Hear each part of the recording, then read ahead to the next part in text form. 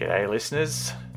You're tuned to Soundwaves, a podcast that explores the nexus between surfing and music and the nefarious spaces in between. Between the wave and the rave, between the heaving shack and the Marshall stack, between neoprene and spandex, the mosh pit and the death pit, fiberglass and vinyl, the boogie and the board, between Brian Eno and George Greeno. So wax up your stick, crank up the stereo, and paddle out into the secret sonic surf spot that is Soundwaves.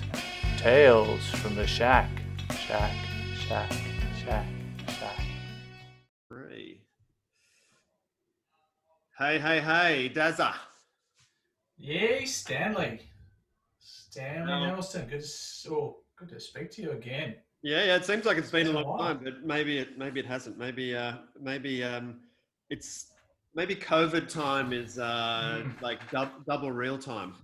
It's like tube time, sort of. Yeah, it's like But tube time, not good. except just not fun. You're crying. Yeah.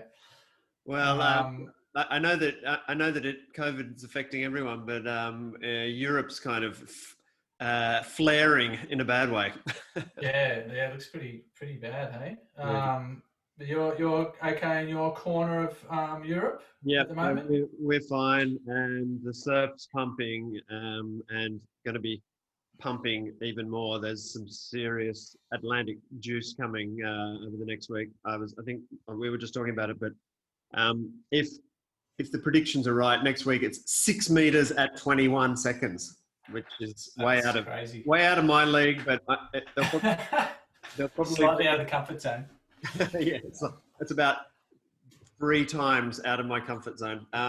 But the nutters will be probably towing into some big wave spot that happens to have a little castle-y type thing looking over it. So might go up there and check it out, because it's always a bit of a. It's like going to Niagara Falls or something. So Yeah. Now, can you? Because I just saw a post of a local guy who happens to only have one leg and he charges. He's not. Is it Ollie Dowsett? I can't remember his last name, but I think he, from what I could gather, he's heading over there for the swell. Like, he's a full charger. Right. I'm not sure how you can travel at the moment, but I imagine there will be people trying to get there from all corners of the world if they can. Yeah, well, I mean, it seems to me that traveling, certainly traveling within Europe, is fine. I mean, that not many people are doing it, but you can do it. And I've even seen people who are going to the States. I don't think people from the States are allowed back in here at the moment, or at least right. At least so not one way. Serious quarantining. Yeah. So I mean, fuck. It's a shit fight in a big bowl of more shit, basically. Yeah. And it's like one of those Donald Rumsfeld utterances. It's many known unknowns or unknown knowns, and on top of a few more unknown unknowns. Yeah, like an enigma wrapped in a riddle in a puzzle, but a lot shittier. And then flush down the toilet. Hang on. And speaking of which, I have to let the cat out. Hang on. Out you go. Out of the bag? Yep, the cat is out. Cat is out of the bag. Now, our pleasantries have been exchanged. I haven't been surfing today, but hoping to do so maybe later. But have you surfed? Oh yeah. So after last potty, I came out of my self-induced silent retreat at home, and so I had a celebratory surf with a couple of lads at the Baddock Hedge, or middle hedge at least. Oh, yeah. And it was 2 foot onshore slop, and had a ball. It was great. Then what AIDS. I was actually riding the Andrew Kidman Longfish. That's the way. It was probably not the best board, because it was pretty just shitty and sloppy. I suppose it wouldn't have mattered what I was riding, because it was kind of just shit. Yeah. But it was fun. And Hayes paddled out, got a couple young bodger, the youngest of my bodger boys, actually came out for a rare surf. He's been skating, and what does skating his head off. what does Bodger Junior ride when he's riding? Oh, he's got the little Channel Island Grom style. Ooh, Proton, I think. Okay. But that was an old board of one of the young rippers, little Van Whiteman, who's now about to turn 18. But yeah, nice little board. But yeah, it's good to see Flynn out in the water. But Hayden Lewis was out there actually. It was pretty exciting because I had a chat with him. He was ripping as usual. Hayden Lewis Designs, plug for our sponsor. Yep, HaydenLewisDesigns.com. Be careful you don't go to Hayden Surf by accident. Have you seen the video of that? What's his name? There's a crazy American shaper, and he's very flamboyant, and he's kind of going on an all-out war on surf craft that's made overseas. Peter Fresh. Oh God, it's Peter something. No. Yeah. Anyway, there's a video of him doing a performance art piece. We'll have to get it up on the social media. And he takes to a Hayden shapes, not Hayden Lewis, but Hayden shaped crypto with a chainsaw. That is so good. I think I have seen that. Schroff. Yeah. Oh, okay. Because I don't know. I actually posted a picture. I didn't realise that was the same guy. But I posted a picture of this. It looked like a surfboard designed by Dr. Zeus. It was like it had like a lampshade on it. It had a guitar neck at the end of it. It was nuts. Yeah, he's actually a long time shaper, and he's shaped for all sorts. I think he shaped for Rusty and maybe even CI. I'm not sure, but and now he lives in some wacky kind of house that's got theme bedrooms and stuff, and he does performance art and slags off people for making outside America, which there's something to be said for that. I reckon you'd probably take that as a compliment if someone on the other side of the world is hacking your board apart with a chainsaw for a performance art. You'd be thinking, well, I've finally made it. Well, I did just read an article saying that Hayden of Hayden Shapes, not of Hayden Lewis Designs, has just added to his property portfolio on the northern beaches of Sydney. So he now owns 2 houses on the one of these houses being up near the Barrenjoey region, which is probably quite an expensive piece of. Well, there you go. The cryptos aren't doing too badly to the bottom line. No, well, what can we say? Have you ever ridden one? I actually have. Of all places, I rode a 5.6 Hypto in Dubai.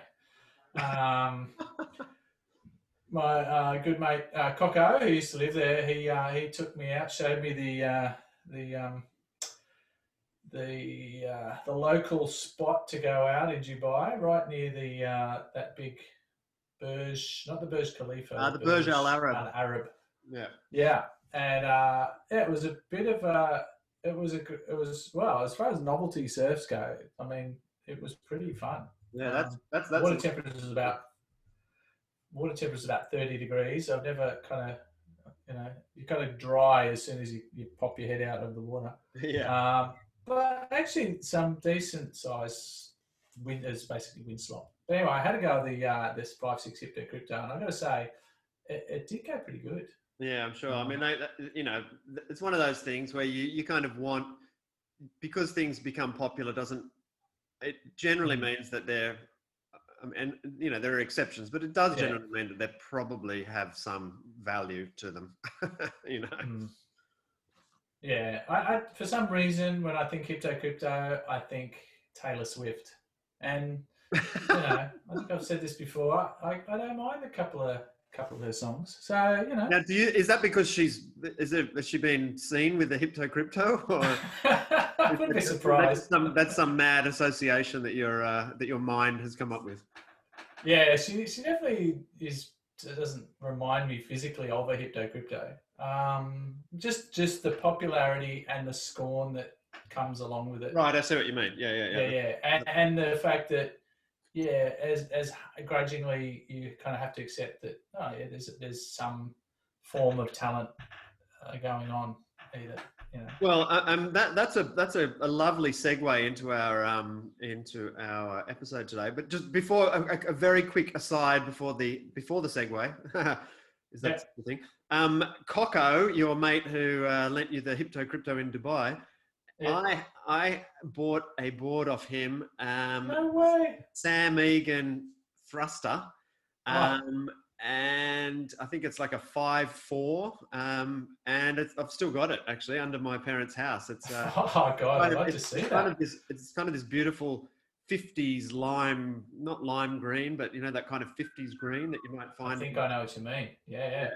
Yeah, it's a funky little board. Still got it. Yeah. So and that was bought. I remember walking down to Coco's house on the corner there, where he used to live with his oldies. I don't know if they still live there. Yeah. And, they used to do the milk run. Doing the deal. Probably paid whatever, $150 or whatever it was. It's still in pretty primo condition actually. Fun little board. Oh wow. Yeah. I'm so tempted to go up to your house and just take all your good boards that are under your parents' garage. There's about 6 or 7 really decent boards there. So yeah. Feel free. Wow, that's amazing. Oh, okay. And just while we're still talking of past surfs, the last surf I actually had was on my red Luke Short or LSD twin fin, which is a sick board. There's quite a few stories about that board. One thing, we got that board custom made off Luke in exchange for a Mercedes Benz that we gave to him. The family car. That sounds like a pretty good deal for him, but it sounds like it. But no, this Merc was an old Merc, and it was puffing smoke like you wouldn't believe. So thirsty. It was a very thirsty Merc. It was it was on its last legs, and Luke said, "Oh, maybe I could buy that car off you." I went, I don't really want to take any money off you because it's probably going to die any second. And he goes, "Well, why don't I shape you a few boards?" He actually shaped us. He shaped me my 6.6 channel bottom, a Mal for Mrs. Bodger, bloody hell, and this red. It's about a 5. I don't know, maybe it's about 5'10", 20. Like it's quite big and voluminous. But God, it goes good. No. But yeah, so 3 boards for a Merc. I'm not sure how long the Merc survived for. I can't remember. But I think we got it. Definitely the boards are still going, and the Merc is definitely not going. So I think we did. Well, so you got the better deal. We did. And all 3 boards are still going. Still going, yeah. And actually the channel bottom's pretty beaten up. That snapped and it's But the 20 was funny because I'd ride it as a 20 and it had a little center stabilizer fin option, but it didn't feel like it needed it. But for some reason it felt a bit sluggish. I'm not sure why.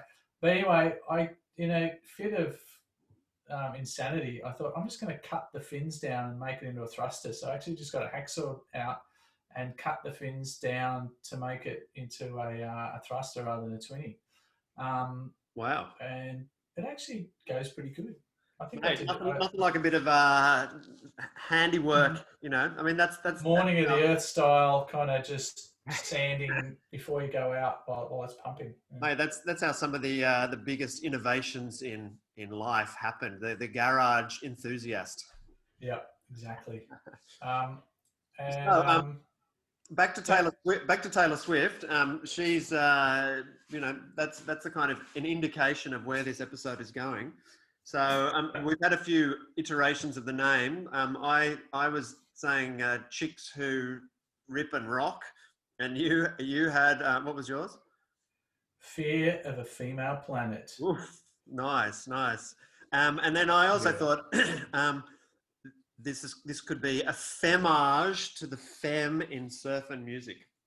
Nice. Yeah. Nice. Now I've got Nice. a little audio clip for you to listen to usher in this. So let's Cool, let's do it. all right. You done it surfing? No, not too much. Yesterday was my first. Boy, was it ever exciting. It was like nothing I ever felt before. Whoop, we were on an elevator, headed for the sky, and then zoom, speeding across the ocean on top of the world. It was the ultimate. How about that? That's awesome. That is so good. So that is probably to this day still the most famous female surfer of all time. And do you know who that is? Is it Gidget? It is Gidget. It's one of the iterations of Gidget. I think that's the one from the original film. Wow. But, And what was her name, the actress? Yeah, that's a good question. I'll look it up as we're talking. But I believe Sally Field was also a Gidget on the TV show for a while. We talked about that. Before she became a flying nun. Sandra Dee. Oh my God! Look at me, I'm Sandra Dee. That's incredible. Yeah. Wow. So Gidget. So this is an all-female affair without the tokenism, without the an all-female affair. Apart from the two elephants in the room who are talking about it. What are we in the modern terminology? I think we are privileged white. Cisgender white males. Definitely, yeah. Anyway, let's see how it goes. Well, but you know the funny thing is, as I was doing a little bit of research for this, and certainly on the side of the surf, not so much the music side, but for my surf research, I just became more and more convinced of how misogynist and the whole surf industry is. Well, certainly has been for a very long time. Yeah, I mean, you've only got to look at some of those, videos we were talking about a few episodes back, and you've got the guys ripping, and then you've got the obligatory girl on the beach with the bikini, and that's pretty much it for the girls. It's pretty sad, really. Really? Yeah. Okay. Well, on that note, can I play a little bit? This is sort of the opposite of Gidget. This is Kathleen Hanna talking about. She's from one of the early kind of punk bands, and this is her talking about the male scene in music. We'll see if this works here. Nice. I mean, it just felt like we were supposed to eat up this music that was so mean towards women. I mean, everything was about being a damaged male and how bad women had injured these white men and blah, blah, blah. And we were just supposed to be dancing and having so much fucking fun to it. And I was just realized that I'd been trained. I'd been trained since I was born to just lick that big fucking dick. And I wasn't going to do it anymore. And I wanted to just start talking about what was really happening, which was that we were starving ourselves. We were starving for art. We were starving for music. We were starving to expand punk to include us. I mean, I'm allowed to say stuff about dick and fuck because this is a punk documentary, right? There you go. Nice. Yeah. So, great song. And what was she in a band? Did you say? Or? Yeah, she was in a band called Bikini Kill. Oh yeah. I can't say Kathleen. know too much of the music, but certainly know about it. And she was also in Le Tigre, which was a great, I don't know if you've heard them. They've got some great stuff. I'll put some stuff on the playlist. Right. But really, really good. And I think at least I think you're right with surfing. There's been a period of just kind of ignoring basically women in surfing, but at least in rock music, there's always been women making noise, but maybe not getting the recognition they deserve. But there's always been women there if you try hard enough to find. Yeah, it's funny because I kind of went mentally through my record collection and was thinking about the acts that female acts particularly that I've always been into. And I mean, there's, you know, obviously there was quite a few, but and lots of bands with a mixed gender lineup. But yeah, I mean, maybe that's. I'd be interested to know whether you know, whether if I ask the average woman about their record collection, whether it would be what the kind of the breakdown would be. I mean, having grown up with two sisters, I was obviously exposed to a whole load of music. Some of it of my sisters might mind, but some of it of dubious quality. But a la Kylie Minogue on repeat, you know, 20,000 times a day. That's funny. Having said that, my one of my sisters was into Cyndi Lauper in a big way, and I've actually gone back and listened to True Colours, and actually the song True Colours I think is probably the worst song on the album, but that album is actually really, really interesting, varied, and really cool. Yeah, right. And I've got a little link to a surf story.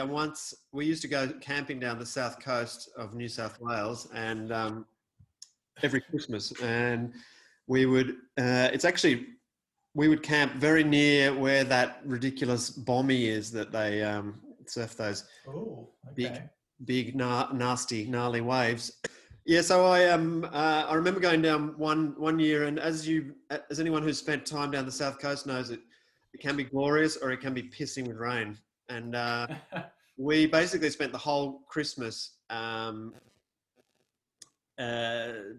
either sitting in the tent or sitting. It got so bad that me and my mate who was down there, Bart, rest his soul, we ended up sleeping in the car. And for some reason, I had on my Walkman, I had Cyndi Lauper's True Colours on repeat. The tape, of course, the tape. Wow.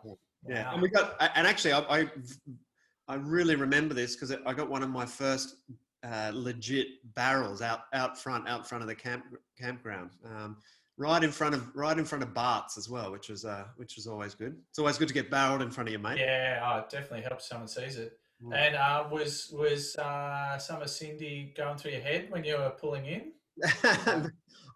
I think we've talked about this before. I think when I pull in, the main thing going through my head is make sure you open your eyes.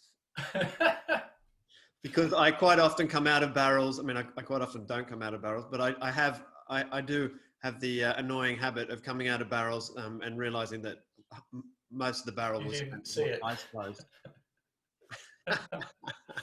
That's so good. Well, that's great. Well, yeah. Well, Cyndi Lauper's someone I really. I did just listen to a podcast where they talked about the making of True Colours, and that was quite interesting. I realised that I didn't realise she didn't write the song. It was written by some of these professional, kind of old school almost songwriters who just happened to come across a great kind of song, which and found someone like Cyndi Lauper to sing it. I think they planned it to be quite a different song until she got her hands on it. So yeah, well, she was certainly. I mean, if you think about. It's funny because the 80s is kind of much maligned for being, and we've even maligned it on this show for being fairly bland and pop out and whatever else. But there were some people like, if you think about Cyndi Lauper or Madonna or Boy George, I guess, there were some pretty out there characters in the music scene for sure. Yeah, maybe more so than now. Yeah, I'm not sure. Well, no, yeah, completely. I mean, or now I guess people there's there are people that are just that outrageous that it's almost kind of, I don't know. It seems almost. You almost don't notice them. Yeah. Have you seen for attention? Have you seen the video of that huge hit this year of Cardi B and whatever her name is, the Stallion, WAP? Have you seen that? Oh no, I don't try and ignore what's going on, contemporary kind of, wise. But Cardi B has gone under my radar. Yeah, I think I slagged her off last episode actually, but that video video is pretty Yeah. Actually, it might lead into a bit of a conversation that we might have about surfer chicks and G-strings and what they're doing, okay, what they're yeah, doing no. for what they're doing for furthering women's Yeah, rights. yeah, it's a interesting one. But maybe we Well, don't- can I just maybe we quickly? don't- Can I? Sorry. No. Well, do you think we could just because when we talked about doing this episode, I for some reason I just had female bass players in mind. I think that for some reason they just, I don't know, float my boat. Big time.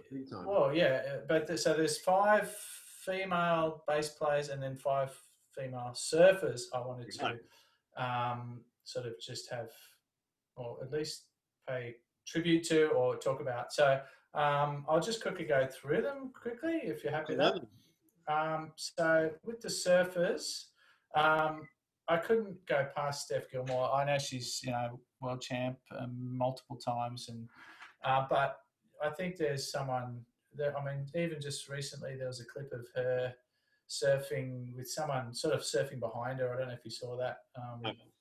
And it was just at Superbank or something. And it's just fantastic. She's just got that. And she always looks like she's enjoying herself. She's just ripping and super stylish. And she doesn't always wear a G-string either. No, well, that's right. She definitely lets the surfing do the talking. And she's also appeared in Spirit of Akasha, riding that, I believe, was a Parmenter-shaped single fin sort of replica era, sort of, or Morning of the Earth era style single fin, which she ripped on. That's not his Widowmaker, though, is it? That's something different. I think this was a single fin, sort of single fin / channel bottom. I've got the book on that. It's Andrew Kidman's book called Single. So it talks all about it. Right. It's been a while since I've read it, but that's just, just style to burn. And I suppose similar to Parko, that effortless style where that's the dog.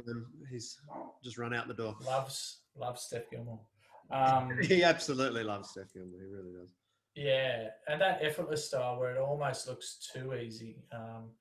But I don't know if you remember that 10-point ride she got at Karamas. Mate, I've watched that so many times. It's like bottom turn. How good is it? Hits. I think she do it. She does a top turn and then literally drops down into the pit and just stalls it. Gets absolutely kegged, and then does this ridiculous end section float hack thing. Yeah. It's an instant 10-point ride. It's 20. Crazy. It's a fucking 20-point ride, isn't it? Really. I think I've got the. Here we go. I've got the commentary. Rondo Blakey. For that big result. Wants that world title so badly as we see Gilmore up again. So using priority for this one. Setting up on the inside. An amazing read. She comes through. What an effort. And a huge end section turn. There we go, yeah. Ronnie Dog Blakey just losing his shit. But that was awesome. I remember watching that, just freaking out. That was so good. Yeah, so she's amazing. Next, can I a little aside to things are funny, aren't they?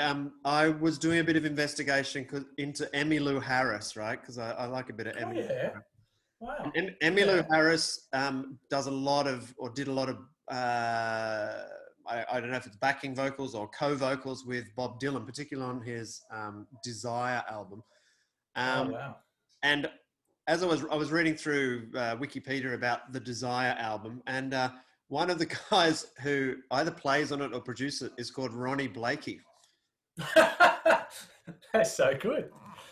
He can do anything, that guy. He's so talented. Even in 1971, he was at the age of minus 4, he was fucking producing the talented stuff.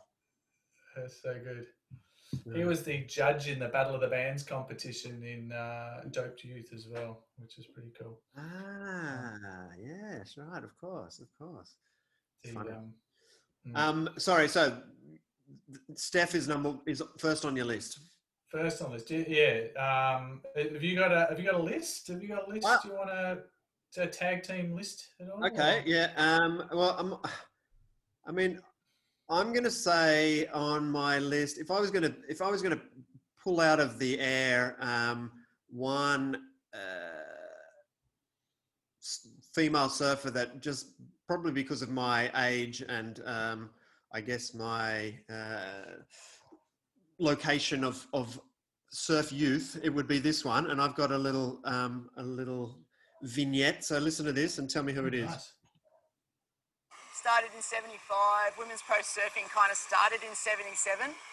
Here on the northern beaches, I think we had about 6 women that surfed the whole way up the coast. There might have been more that was sort of laying a bit low, but that's about as many as I knew. And my first comp was Mallee Pacific Board Riders, and I think there's 5 girls in that, and that was probably everyone. So there wasn't many girls surfing because we'd come through the time where it was the 60s, where there was heaps of girls surfing, and then the boards sort of got shorter.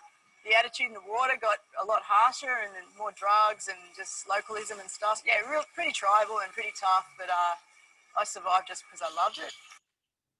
Okay, who's that? Is that Pam? Pam Yeah, Burridge? Pam. Of course, it's Pam. How good is Pam?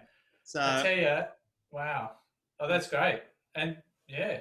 well, it also So- I mean, Pam just kind of. I think when I was growing up, it was Occy was number one for me just through from this first surf mag I bought onwards, and I guess Pam was kind of the only female surfer that you really, as she said, yeah. And she was also, as she says in this interview that I was watching, she was the face of Crystal Cylinders. Oh my God. How good is that? I was thinking about. I had a mate. Was that or JV? I've talked about before. Best surfer Bog has ever seen, and he was cool because we used to all want to wear Billabong and Quicksilver and whatever, but he always wore Crystal Cylinders and Golden Breed. Well, Golden Breed. How good are Golden Breed? I mean, I think those brands are still around. Well, and I mean, I never realised that it was from Brazil, but Hang Ten as well. Hang 10. Yeah, and all of those companies, the Crystal Cylinders particularly, that and Golden Breed, they had those classic. I guess Stubbies did as well. Those classic scoop tight shorts, Yeah. But you could buy them. They sold them even in those days. They sold them at Kmart or wherever. You didn't have to go through the shame of going to a surf shop. Yeah, that's right. Being humiliated by your poor choices, as I've kind of talked about before. Exactly. And have you seen Pam surf in the flesh? Have you got any kind of stories? Being a local? Well, I mean, actually, a lot because my family, as I just mentioned, we used to go South Coast every Christmas for years and years, and then so we started off camping. Then once I had left home and kind of started traveling around the world, they started to get a bit more upwardly mobile. So my parents and my 2 sisters, they had a cabin a bit further up, bit further closer to the Dullah.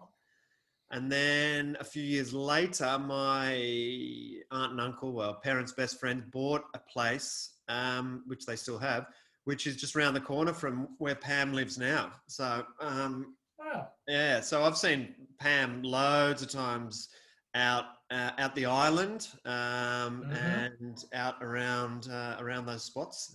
You know where I'm talking about. Is she still ripping? Yeah, well, yeah. I mean, she must be pushing 60, I guess, would she now? So yeah, and her bloke, what is it, Ravage? Ravage, yeah, good shaper and. Well, absolutely. surfer. Well, apparently, I only learnt this the other day. He shaped the board that Curran rode that first wave at J Bay. What? Yeah, apparently. That's crazy. Yeah. So So she's got a surf school and stuff down there, and yeah. But Right. for me, and we talked about this. There's obviously the musical crossover because Pam and the Passions. But yeah, I mean, she's just a stalwart of Oz surfing. So yeah. Well, I don't know if she was romantically linked with Damien Lovelock from the Selbit Rifles, but I know they were kind of sort of hung out together at least. I think he helped produce that single I think she put out. Right. But he told a funny story. It was on at Conversations podcast from ABC, and Damien Lovelock from Selbit Rifles actually went to Hawaii with Pam Burridge when she went for the comps. He decided to come over, and he told this story where he decided to go out some heavy localized spot in Hawaii in his pink budgie smugglers on a boogie board. And then he got in trouble, and he needed help from these local Hawaiians. And fuck, I mean, he's such a storyteller. And well, I don't know if you obviously do know this, but he lived just around the corner from where I grew up. And we would often see him driving his convertible, I think it was a Mustang with his two pugs in the back. Pugs. What a guy. And he'd literally walk around you'd see him going to the bottle shop in his fucking budgie smugglers. Yeah. Crazy. He lived a real life. Yeah. But back to Pam. I've got a really good memory of seeing her. I don't know if you remember this day at school. It was one of those epic days at the North End was just pumping, and we were all at school, going, "Oh my God, it's huge!"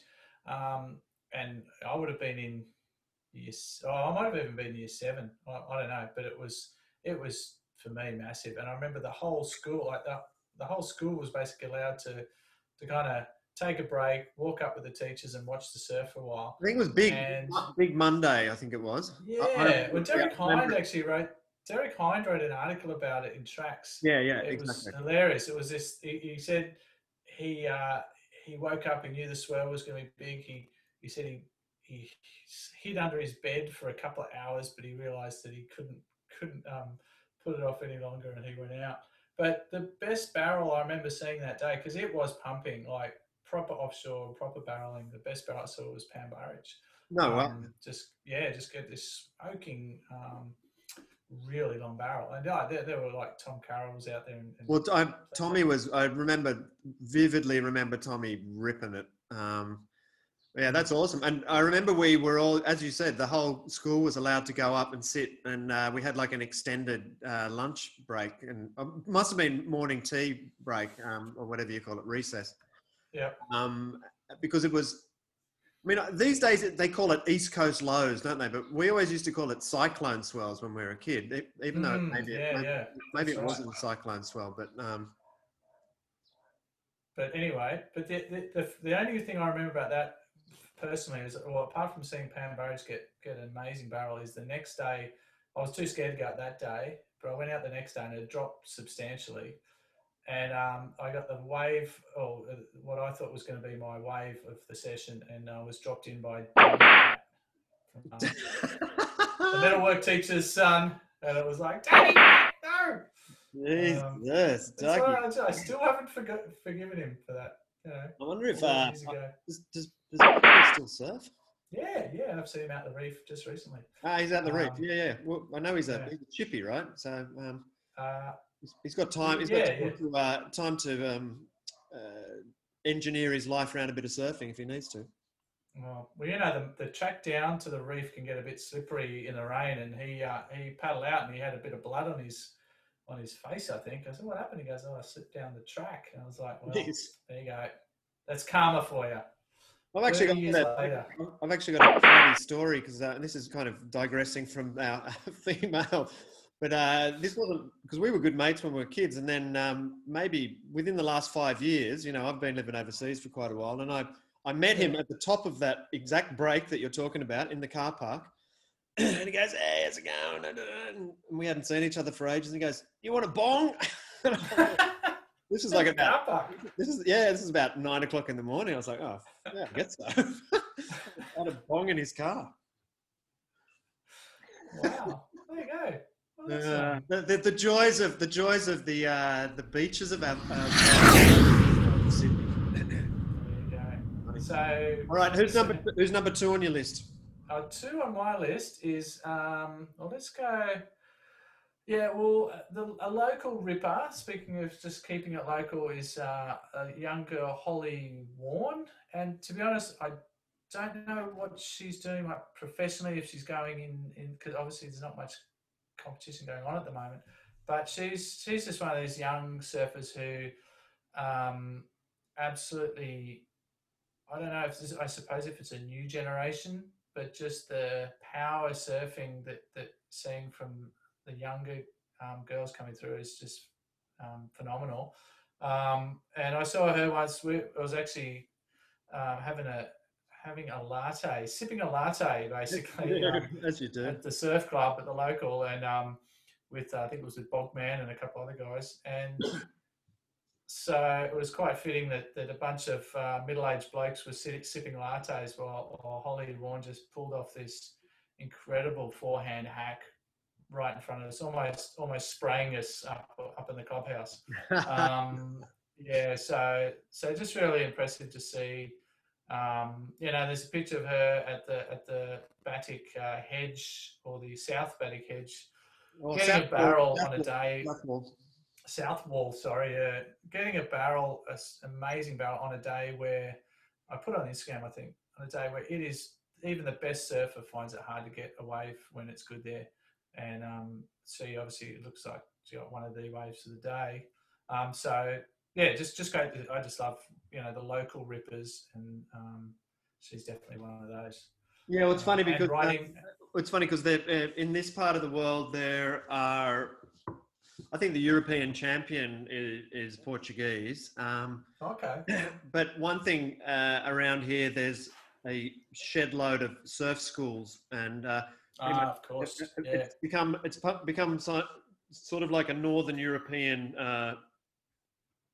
adolescent or post-adolescent ritual to come down to this part of the world, and the great thing about it is that I'd say, at least 50% of the people you see out surfing, when you surf the spots where the vowels go,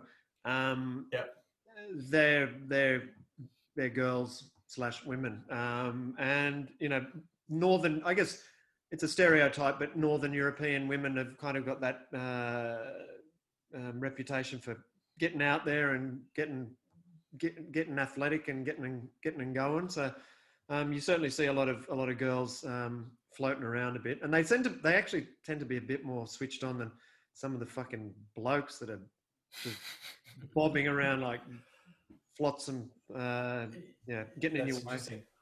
Yeah, right. Yeah, because I was going to ask you about the European scene. Like, is it when it's heavy? Is it? Are there any sort of females? Obviously, there's some of the females taking on Nazare. Well, that's what I was going to mention. That two people that I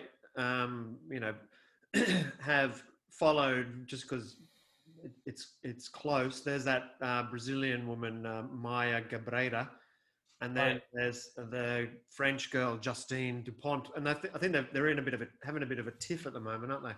Are they? Yeah, right. Yeah, what, just like.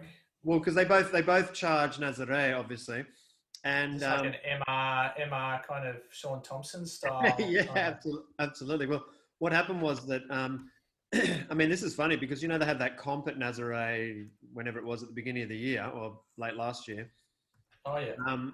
And the winner of the women's section got the biggest wave of the day, bigger than wow. bigger than any of the blokes. Wow. So both of these women, Maya and Justine, got huge waves on that day, and they were bigger than all of the waves that the blokes got.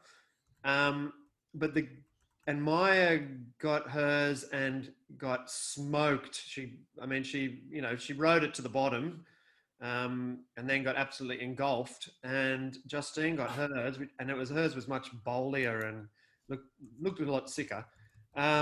And she made it. And then apparently Maya then was awarded the biggest wave of the year and also the Guinness World Record for biggest wave ever surfed by a female.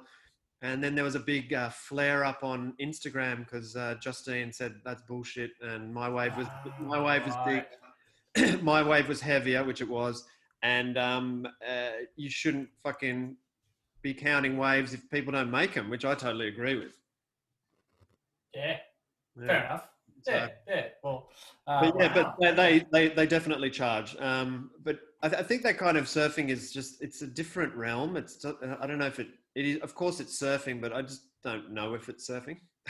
Yeah, I know what you mean. Yeah, it's definitely something, but yeah, it's hard. I suppose it's almost hard to relate to being it's just that next level where, like you said, it just doesn't almost seem real. Well, and it I seems don't know how I could even it's so start to talk about it. it's so death defying when you watch it in person. It doesn't. Yeah, you're right. It doesn't look real, and the you know the risks are so astronomical that I don't know why. I guess it's the same reason why people. It's the old Edmund Hillary because it's their kind of thing, right? Yeah, But I'm glad that they do it and I don't. All right. What about a bass playing rock goddess? Oh, okay, yeah. Well, I think you would probably agree with. Well, she plays the bass on our theme tune. Aha. I don't know if I've got any. This is she does the intro bass to this song as well.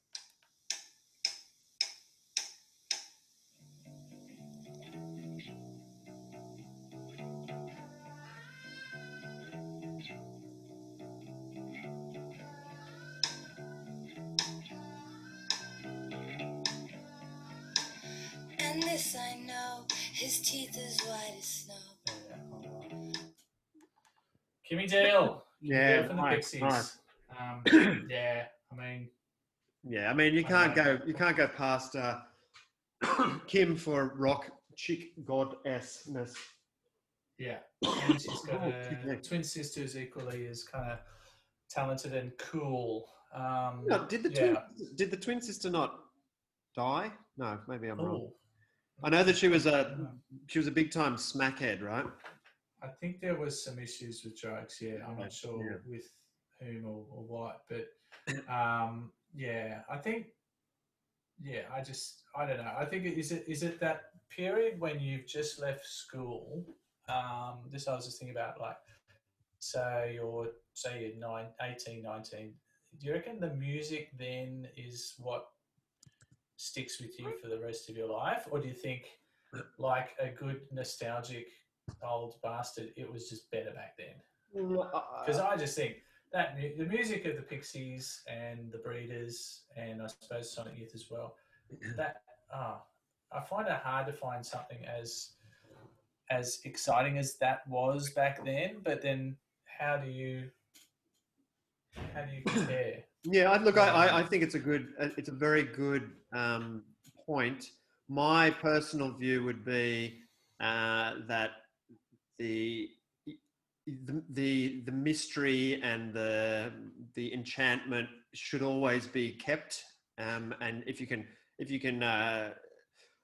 go back and kind of draw upon that, I think it's brilliant. But I think that we owe ourselves as music lovers, just like we owe ourselves as surf aficionados, to keep progressing and to keep being inspired by new stuff. But I do agree that there's obviously an element of beautiful nostalgia that will always hold it in some sort of different regard. Definitely. Yeah. Okay. Yeah, I think that's good. There's nothing wrong with looking back and with nostalgia, as long as it's not tinted with this is better than your stuff. Yeah, or nothing will ever be as good as this. That's right. Otherwise we'd all be riding 17-inch wide, whatever they're called, slippers. Whatever they are. Hey, I've got another little sound clip, which is it links with your Kim Deal. apples and fuck them at school. All I know is that there were rumors he was into field hockey players. There were rumors. So I applied, basically. He was gone the next day. I went out for the team. It's like, he was gone. They just like, it was like so hush-hush. They were so quiet about it. And then the next thing you know... I love that. That is so good. And I mean, I'm sure that it's probably taken, I don't know. I always like to think that is Kim Deal speaking. So is it? Do you know? I think it is. Yeah, I think it is. Yeah. I just got such good memories of that little clip you played, and then the song it goes into. I used to play that like full blast at my parents' house when I was still living there. When I thought no one was home, so I'd blast it out, and I just remember dancing like a nutcase to that song, and then turning around and seeing my dad just kind of staring at me, kind of like he just walked in the door, just going, "What are you doing?" I'm being totally embarrassed. The funny thing about the Pixies is though that because Frank Black also has the habit of screaming or squealing like a pig, sometimes you don't know whether it's Kim or Frank singing, Yeah, unfortunately, I think what happened with Kim Deal, she got a bit sidelined by Frank, or Black, and I think that's kind of what pushed her out in the end, and she ended up going, doing her own stuff with the Breeders, which is equally good. No, absolutely. Of course, it's Frank. Is it Frank Black or is it Black Francis? Is it both? Well, he calls himself Black Francis for the Pixies, but I don't even know what his real name is. He's he's definitely an interesting cat. And in that band as well, you've got fucking Joey Santiago. I always thought, wow, that's a cool name. It just seems so exotic, didn't they? Yeah, like Joey Santiago, it was like, and singing in Spanish for a lot of the songs. It was like, wow, like they just seemed like they were badass cowboy outlaws or something, singing punk. I don't know what it was. It was, Yeah. But she was definitely cool. Yeah, super cool. I've got a person that I want to talk about, and I'll hang on. Here we go. And this is a quote from this rock chick. "Whatever I'm already doing becomes enhanced when I smoke pot. It can also be demotivating because if I'm not doing anything and I smoke a joint, it enhances just sitting in a chair. Then I don't even want to get up to change a record. That might not be a bad thing, but you have to get things done once in a while." That's so good. Oh, and that's a female. Well, it's star? like ultimate 70s, 80s rock chick. Who would you think? I'm gonna go Stevie Nicks. Yeah, it's not actually Stevie Nicks. Think more. She looks like an extra from the Ramones. Oh my god! Well, not an extra. She could Ramones. be one of the Ramones. I was gonna say Susie Quattro. Susie Quattro wears more like shiny leather though, doesn't she? She's leather Tuscadero. Exactly. No, this. I know, Chrissy Hind. Yes. Hey. Yeah. I mean, if you were going to send to the Martians the archetypal rock chick, you'd have to think it's Chrissy Hind, circa 1979 or something, wouldn't you? This is like in great. They sent out that golden record with everything. Exactly. They should have just sent like Chrissy Hind. This is what Earth is all about. This is cool. This is rock chick chic. Absolutely. Are you a Pretenders fan? Like I love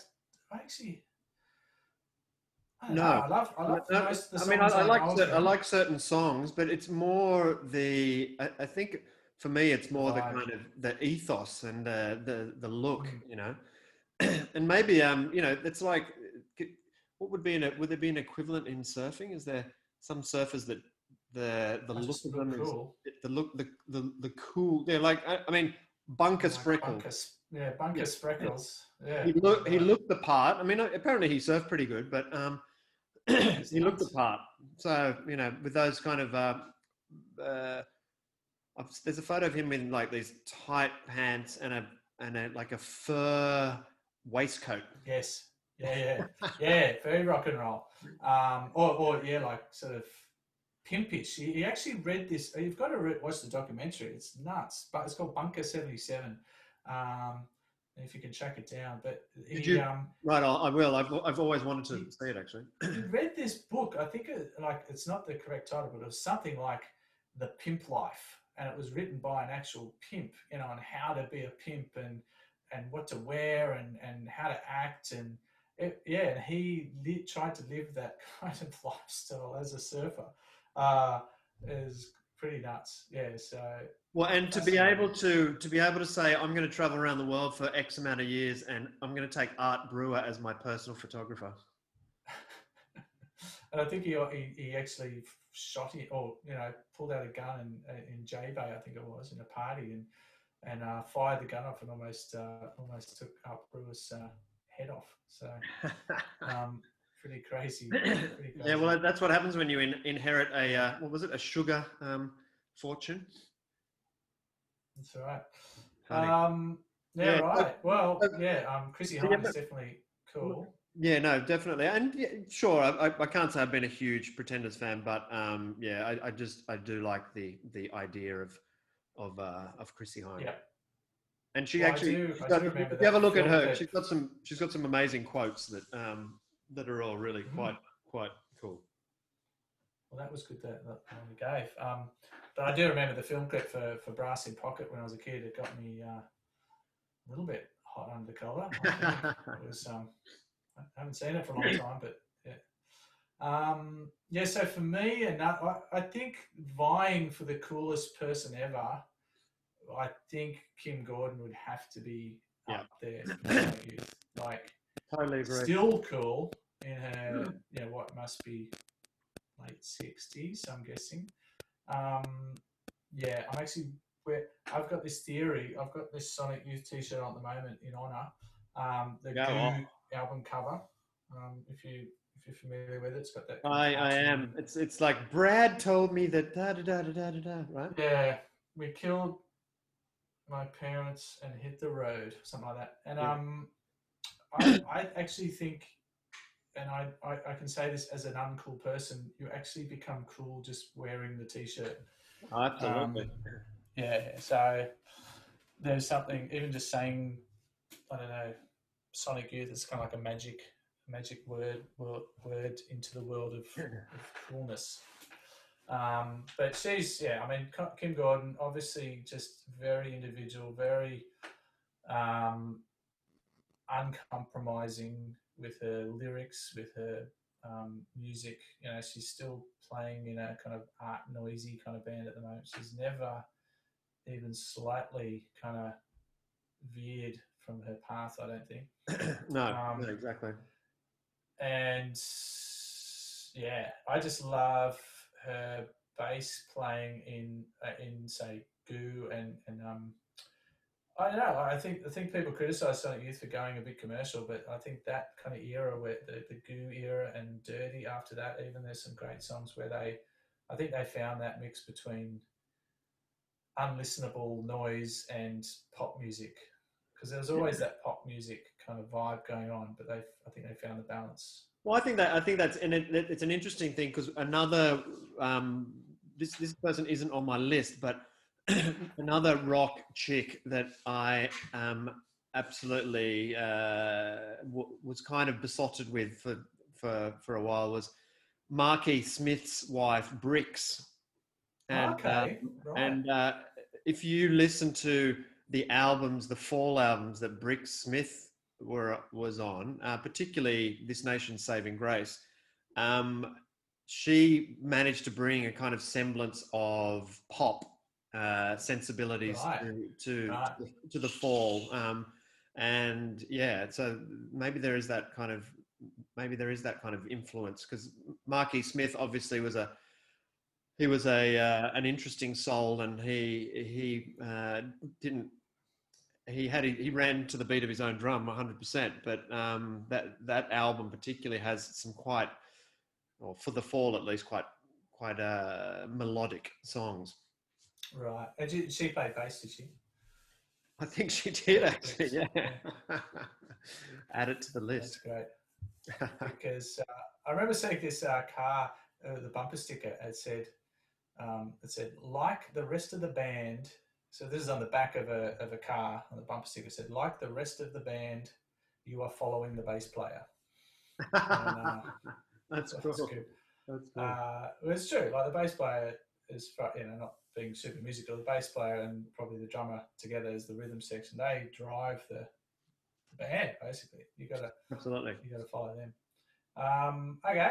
So who have you got next on your? Well, I'm going to give you. This is going to lead down a little bit of a rabbit hole because we kind of alluded to the fact of surfing and misogyny. But I'll read you. Mm-hmm. I'll read you another quote and see if you can guess who this is. Okay. When you're with a bunch of them, male pro surfers, and all you hear about is the women they fucked the night before, and it's just, mate, yeah, I porked that one, and Huey was over there and was looking, and he was cracking up having a wank. They, female pro surfers, would never want to become involved in a sexual relationship with those guys because who wants to be treated like that? As soon as you turn your back, they're laughing at you and asking their mates, would you like to porker? I'll give you a go. I don't want to have anything to do with these guys. Oh, wow. That's a quotable quote. Yeah. Was it Jodie Cooper? Boom! Good on you, mate. Good on you. Wow. Yeah. Wow. So that's great. Yeah, I mean, again, Jodie kind of came in a little bit after Pam, of course, but she always ripped the bag and didn't suffer fools. And I think that certainly subsequently, even in the last few years, she had that near drowning at the hands of what's that guy's name up at Lennox? That sounded Carcass. That sounded horrific. Yeah. So she's suffered for her art, that's for sure. And if you read the entry in the Encyclopedia of Surfing, she grew up at Esperance, I think, down on the arse end of Western Australia, and it's a harsh place to live at the best of times. But if you're a female surfer, it sounded horrendous. So she to go from there to the top of the world. Well, I don't think she won a world title, but won multiple comps, and she killed it in Hawaii and all sorts of stuff. So always had a lot of respect for Jodie Cooper for sure. Oh, for sure. And she was in that Coke ad when they go to Nias. Remember that? Yeah, right. She goes, "Can you tell me where the waves are?" And that's great. I think Luke Egan's in there. God, Coke had some ads, didn't they, in the bloody back in the day when they really tapped into the surf zeitgeist. No, but that's a good choice, Jodie Cooper. I like that. Well, there's a girl, maybe following in a similar kind of vein to Jodie Cooper would be. And I might pronounce her name wrong, Talia Redguard. Yep. Yeah, she's, you've obviously heard of her kind of, she has a YouTube channel with her partner. The Ginger Ninja. The Ginger Ninja. They go fishing and surfing, which is great. But yeah, she's another, like, is similar to Holly Warren, just a big, hack, not afraid to take on bigger waves. There's that video of her surfing, like solid. Is it No Can Doies? Oh yeah, or Can Dooey left or whatever it is. Yeah, whatever it is. Gnarly. Yeah, but I remember speaking to Luke Short from LSD Surfboards. I'm not sure who's sponsoring us more, LSD or Hayden Mills Designs. We'll have to sort something out there. Yeah. But yeah, he was saying that he had to put extra glass on the tail of Talia's boards because she would put a foot through them basically with the strength of her turns. She just did this, and I thought that's great because like if you see some of the pictures of her forehand hacks in particular, it's just beautiful. Like style and power and I don't know, just uncompromising hackness, coolness. Well, it's because there was I listened to an interview. I can't remember. Maybe it was a podcast, but and they were talking about that Laura Enever film. You know, there's and you know she. I think the whole the underlying ethos of the film is for her to kind of charge the biggest waves out there, right? And she goes to the right, and then I think she goes to ship sterns and stuff like that. And they were saying on this podcast that this is really the first time, and maybe Talia's one of these is part of this as well. The first time when you've got some just slab hunting fucking a woman who's just going nuts, just trying to get coned at the hardest, heaviest spots, you know. Yeah, it's great. I haven't seen that. Have you seen that, Laura Enever? No, I haven't actually. I haven't. No. But interestingly, you a mutual friend of ours. I mean, this is a whole other story. Sam, who was in our year, suffered a tragic accident and ended up in a wheelchair. Yep. There's a whole movie actually being made about it, but so I won't go into it. But she, in the movie, which stars Naomi Watts, is so at the start of the movie there's a surfing scene, and there's a it's supposed to be Sam out surfing before the accident. So she's able-bodied and going left, and she's a goofy. And I was watching the movie thinking, hang on, Sam's a natural footer. No. And then which obviously doesn't really matter because it's a movie. But then I asked her later, I said, who was that surfing for you in the movie? Who was playing you as the surfer? And she said, oh, that's Laura Enever. But Laura Enever's a natural footer, isn't she? She goes, yeah, but they flipped it. I went, why? You're a natural footer. So I'm not sure why they decided to make Laura Enever goofy in this movie. So I guess for Hollywood, they just really, it's irrelevant, right? It's what the look they want. They probably just wanted. Because apparently Laird Hamilton's got this superfoods, right? That's just gone on the stock market. Apparently they've just had the IPO, and he's now worth $50 million just on the back of these fucking coffee creamers and all this bullshit. But apparently on all the advertising shit, he's a goofy. That's crazy. Because it's irrelevant. Because it looks better. For the non-surfer, it's just irrelevant. Yeah, that's funny. Yeah, it is. Wow. Okay, so on the following up for the Jodie Cooper thing, I've got another little clip to play. So just hang on a sec. You've come well prepared. I like. Yeah, here we go. Now, and this is really funny. If you weren't a surfer chick, you were a nobody. You were a nerd. Hi. If you wanted to get into the gang, you had to crawl after and suck up to all the gang girls. Gee, your hair looks great today, Trace. Yeah, unreal. Got a cigarette, Trace? Yeah, but you're not getting any. I won't go on, but if you wanted to get into the surf group, you had to suck up to all the girls. What's that from?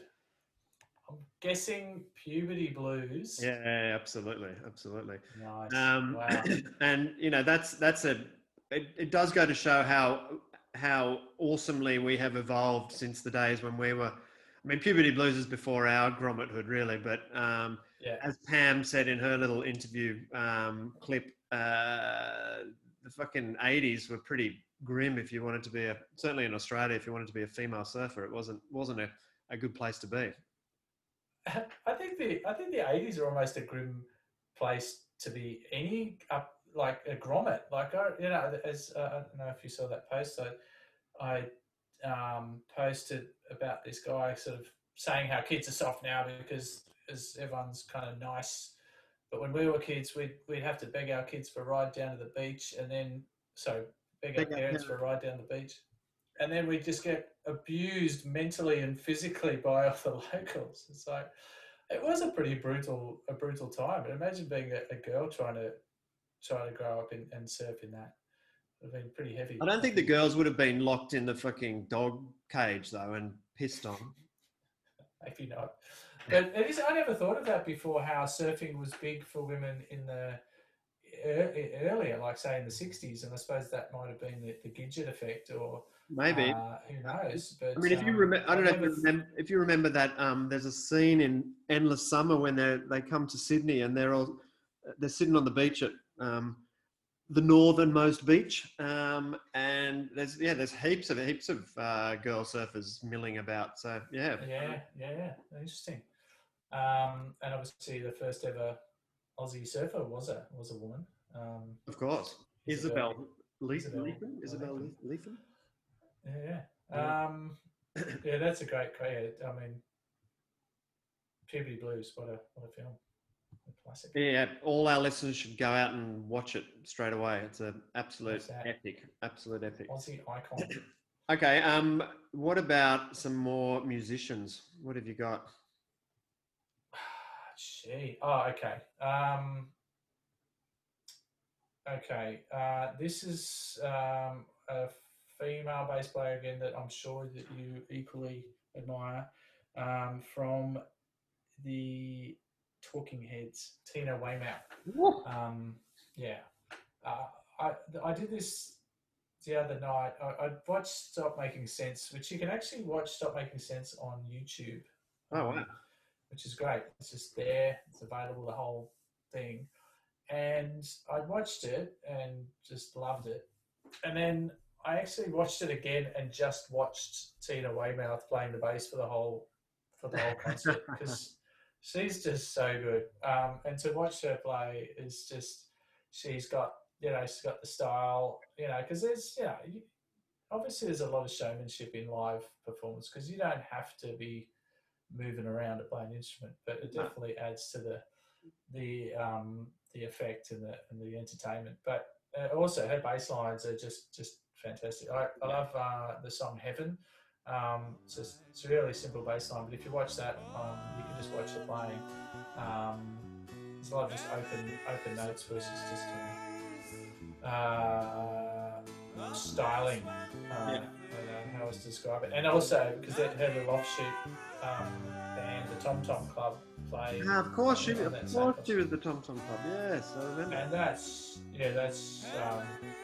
kind of takes a different direction in a really kind of funky kind of way. So I love her. She's great. Don't know what else to say about her. I've got I'm going to give you a combination. Now, I've probably even mentioned this in the previous episode, and forgive me because my addled brain it doesn't hold on to things very well. But this is for me, this is the best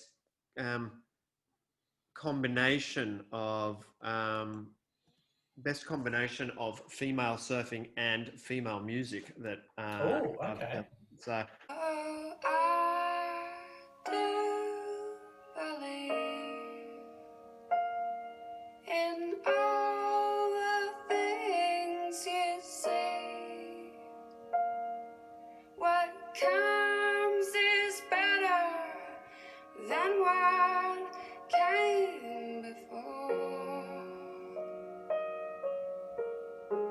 Now, we have talked about this before, but I mean, that's a great coming together of just aesthetically beautiful surfing with fantastic vocals. And Cat Power is just, as an artist is pretty mind blowing. Her stuff's just brilliant. And what did you say she was? The raving religious nut Daisy Shane on the longboard is does look damn style. Yeah, No, that's so good. That's I just watched that yesterday because I think I was telling you I actually went to it was crazy. There's a new kind of movie appreciation society just opened up in our neighbouring suburb, which is quite funny. Tommy Carroll's Bolo. It's the Tommy Carroll Art and Movie Appreciation Club. And we watched last night, or the night before, we watched Butch Cassidy and the Sundance Kid. Nice. Ironically, with some friends of ours and Hollywood, actually, he shot 7 Waves for 7 Slaves. Little trivia. Hang on, factoid Hollywood's for you. nickname. Hollywood's his nickname. Yeah. Yeah. Yeah.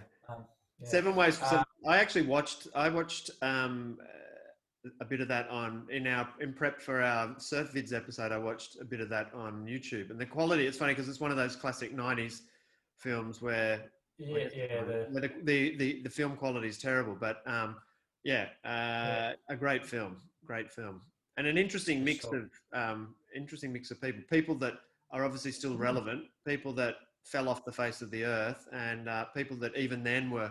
Because I think Jake the Snake's in that, and maybe is Hoyo in that as well? I can't remember. Certainly, Jake the Snake's certainly in it, and then you've got guys who you just never hear of anymore, like Luke. What was his name? Luke. I can't even remember his name. Luke. What's his name? Anyway, can't remember. But then, of course, you got Oscar and Taj, and yeah. But I think Noodles is in that as well, isn't he? Noodles, my God. What was I talking? Yeah, no. So Butch Cassidy and the Sundance Kid. It's got that iconic scene where raindrops are falling on my head. Right, that's right. When they're riding on the bike with Catherine Ross, the young up and coming actress. It was anyway. I got my mind's getting all fuzzy in my old age. But anyway, the backlit shot of them riding the bike reminded me of that scene from Glass Love. In a strange way. Like there's a scene where the bike ride goes through this past a barn, but it's backlit, and the light is kind of flashing through the gaps in the barn as they go past. And it's like, my God, I wonder if Andrew Kidman knew about that, or if it's just an echo from a previous era. No, that's really cool. That's great. Very cool. All right. Have you got any more musicians or? Well, a quick mention of this another bass player, Carol Kay. She was in what they called the Wrecking Crew. They were like the session musicians that played on all like the Phil Spector stuff and the Beach Boys. So she's in that movie Love and Mercy. It's all about Brian Wilson. Right, she features in that. She wears these cool kind of, I don't know what you'd call them. It's kind of 60s style sunnies while she's playing the bass. And but she's played on pretty much everything. She played like the bass for Good Vibrations. And is that the Wichita Lineman, the classic Glenn Campbell song? She does the intro, the bass intro to that. There's that little start of that. Yes, she's just one of those kind of unsung heroes. Like that, they reckon like it's just criminal that she's not in the Hall of Fame, because she's pretty much played the bass in, thousands or tens of thousands of hits through the 60s and 70s. So yeah, definitely worth a mention. And one more cool bass player who is Fiona Kitch. I never can pronounce her last name. Fiona Kitchkin. Right. Is it just Kitchen? She's the bass player for the Drones, Aussie band, and also their side project band called Tropical Fuckstorm, which I think is nice. And so I play. This is Tropical Fuckstorm doing a cover of Staying Alive, and the bass in this almost blew the speakers out of my little Hyundai today when I was listening to it. Anyway.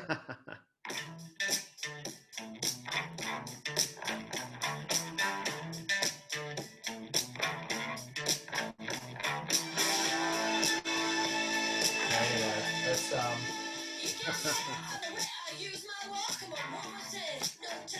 yeah. So I mean, everything the Drones do is super cool, and she's just you know, an integral part of the band. But Ooze is cool and a good foil to.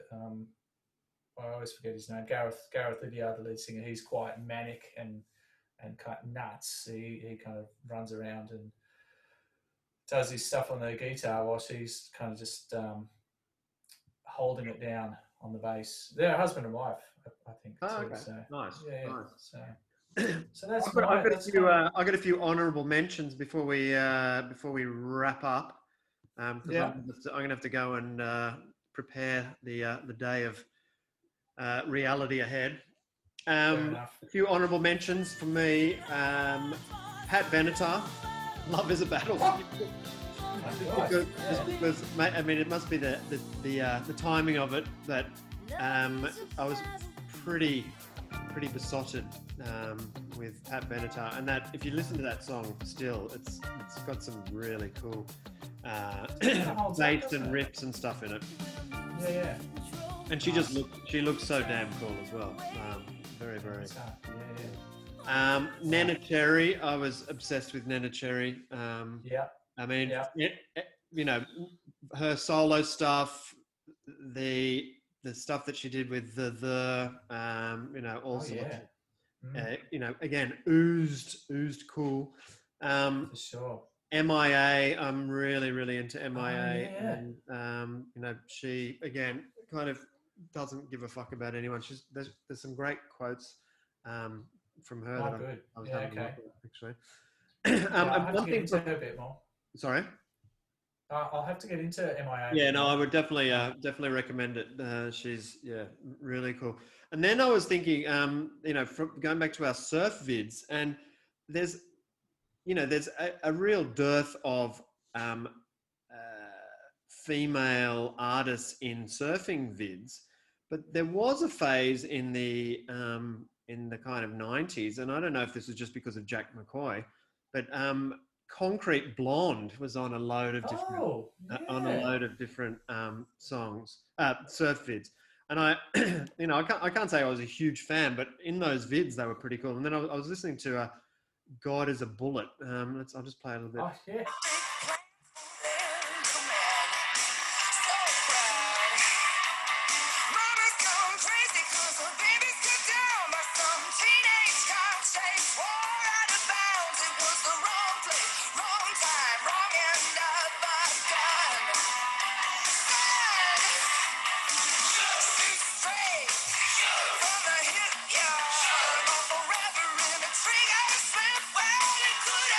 Yeah, pretty interesting. It's like it kind of got a bit of there's a bit of indie. There's a lot of rock and pretty fiery stuff. And there were a number of really. In fact, the scene at Ocky's Left in what's it called in Sumba. I think that's to a Concrete Blonde song. Yeah. Wow, there you go. I think you might be right. Well, there's also that, I don't know if you saw, there's that, it was at NIAS and it was Thornton Philander. I don't know too much about, but that barrel to cutback combination, I don't know if you saw it, it was just mind-blowing. No, I think you sent it to me. Yeah. But that was done to Sharon O'Neill's Asian Paradise. And I had the hot Sharon O'Neill when I was a kid. And I tell you, when I posted that surf section on Instagram, and I actually initially had it hashtag Asian Paradise, and I learned very quickly that was not a good idea. I scrolled through the first sort of examples of Asian Paradise. But yeah, can I hit you with one more? Just a couple of quick mentions. Cassia Meador on the longboard is very stylish, pretty cool.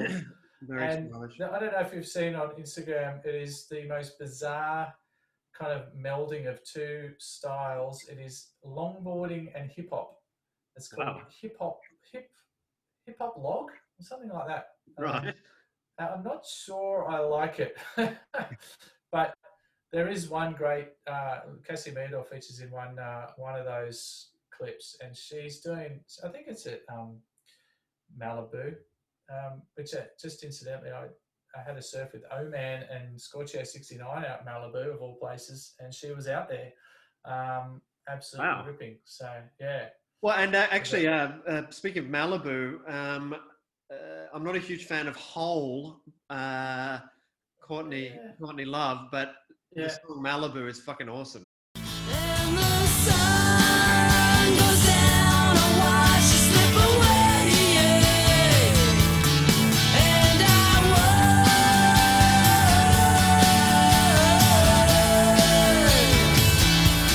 and I knew love would tear you apart.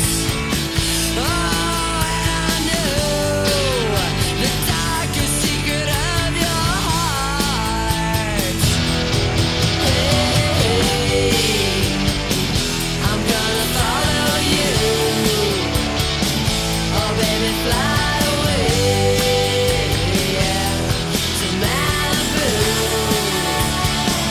Oceans of angels, oceans of stars, down by the sea is where you drown your scars. I can't be near you, the light just radiates. I can't be near you, the light just radiates.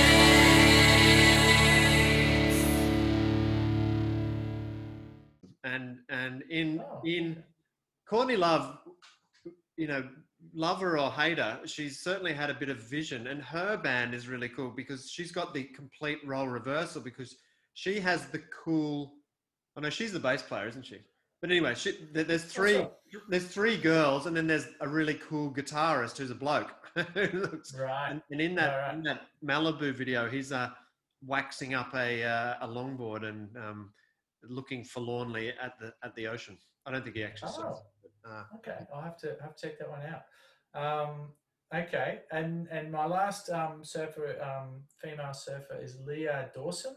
She's got a good Instagram thing called Leah Loves, and she's just a great ambassador for, I suppose, everything we were talking about, the de-objectification of female surfing, and also just ripping. I've got a little quote of hers, if I could play it, because she's quite eloquent in talking about female surfing. We have to be the stewards of change. If surfers aren't the stewards of change, no one's going to care. So when more and more women start feeling beautiful from the inside out, when we wear equipment that makes us feel beautiful, but doesn't also sell our sex, when we take our power back and tell the story from our own female voice, one that's very spiritual and very connected, then we're gonna recognize that women surfing may be the biggest growth available in the surfing market. It's a massively untapped market that doesn't need to be tapped for money, it needs to be tapped for its soul. It needs to be brought together to encourage the whole surfing community to make more change together. Right. Yeah, that's cool. That is really cool. I genuinely do think that's cool. Can I play the antithesis to that? What do you think about girls surfing? Don't even get me started.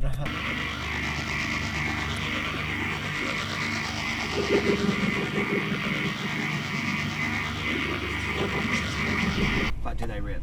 No. They're terrible. I think they should just sit on the boat and wait for it to get 1 foot again so they can go out and do their little tail slides and talk. Did you hear that? Oh, gee. Was it supposed to be that kind of sort of weird noises in between? Is that? Yeah, well, it's from a surf video, but it's okay. It's it's Dusty Payne slagging off female surfers, basically. Dusty Payne. Yeah. Wow. So it's There you go. it's the pure antithesis to what you were just saying. And one other thing, it's funny how that clip that you played is very inspiring. This is a quote from Jack London. Now, obviously, this is back in the turn of the century, but it goes to show how things have evolved. Fortunately. Go to, strip off your clothes that are a nuisance in this mellow clime. Get in and wrestle with the sea. Wing your heels with the skill and power that reside in you. Bit the sea's breakers, master them, and ride upon their backs as a king should. Wow. Yeah. So London. Wow, that's great. That's kind of that's got macho written all over it, upside down, in Dominate DNA. Yeah. That's so good. Yeah, he sounds like an interesting kind of cat. Yeah, and obviously coming Sort of from the original. a time when things were a little bit different and less emancipated. Oh, for sure. Okay, I've got a mini quiz for you. Oh, wow. We've got time for a quiz. Cool. No, it's okay. It's 3 questions and then time to go. All right. Okay. So, first question: which legendary surfer is niece to a gruff big wave trailblazer, sister-in-law to longboard master Herbie Fletcher, and aunt to Christian and Nathan Fletcher? Oh my God, I have no idea. That's a great question, eh? Yeah. Multiple world champion Joyce Hoffman. Wow. Yeah. That's a good one. Okay, question 2. Okay. Who said this? Guys who aren't so good looking can get by on personality. Women can't do that. That's in Who the said surf. it? That's in the surf realm. Oh. Lane Beachley? No, Pauline Mensah. Right. Wow. And last one. Oh no, two more actually. To my mind, there is a reason that music is there, and it's about being human. Oh. We've talked about it today. Oh, is it Chrissy Hind? No, it's actually Kim Deal. And the last one, we've also talked about this person today, but the real thing is the ocean. And I don't mean that crummy Adriatic Ocean, and I don't mean the Atlantic either. I tried them all out. I mean the Pacific. I've been in and out of that bitchin' Pacific from Carmel down to Coronado, and there's no water around the world that can beat it. It's so good. I guess bitchin' is the clue there. Oh, was it Gidget? It was Gidget. Yeah, it was Gidget. Nice. Okay. Can I hit you with one question? Absolutely. I don't know the answer to it. This is from Ace. I'm probably saying it wrong because I think it's Acetone magazine. But I was calling it Acetone magazine. Yeah, Acetone. But interestingly, Acetone does get mentioned in the anyway. Acetone's the name of a drum machine. I didn't realise. They talk about it in the magazine. But there's a cryptic crossword done by Surfcore 2001. Oh wow! And I was having a bit of trouble. And this one, it's 12 across, and it says, okay, what is this? It's a core era maneuver where the board is sent to absolute vertical. The leggy forms a plumb line straight down, and a plume of brine baptizes nearby surfers when performed perfectly. And when it's performed perfectly, an alert is sounded. And this is really a What is maneuver. that? Yeah, a core era maneuver. Anyway, any of our listeners can figure that one out. They should send it in. So at Tales of the Shack on Insta, I suppose. Direct message, Stanley. Yeah. All right, Daz, I'm going to have to bail out and worries, mate. Well, leave that you to was listen good. to the dulcet tones of Kim Deal's bass. I think we managed to cover a few, I don't know, points there without, treading on any toes. Absolutely, I think we did absolutely. good. We didn't get into the G-string debate. Oh well, we'll leave that to another day. For another day. wonder what Nietzsche would say about the G-string. Well, I'll find a quote to round off for. Sure, he definitely have an opinion for sure. He would definitely have an opinion. Go on, mate. Thanks, All Dan. right, mate. Just remember what Werner Herzog said. People are like minerals. They reveal themselves under pressure.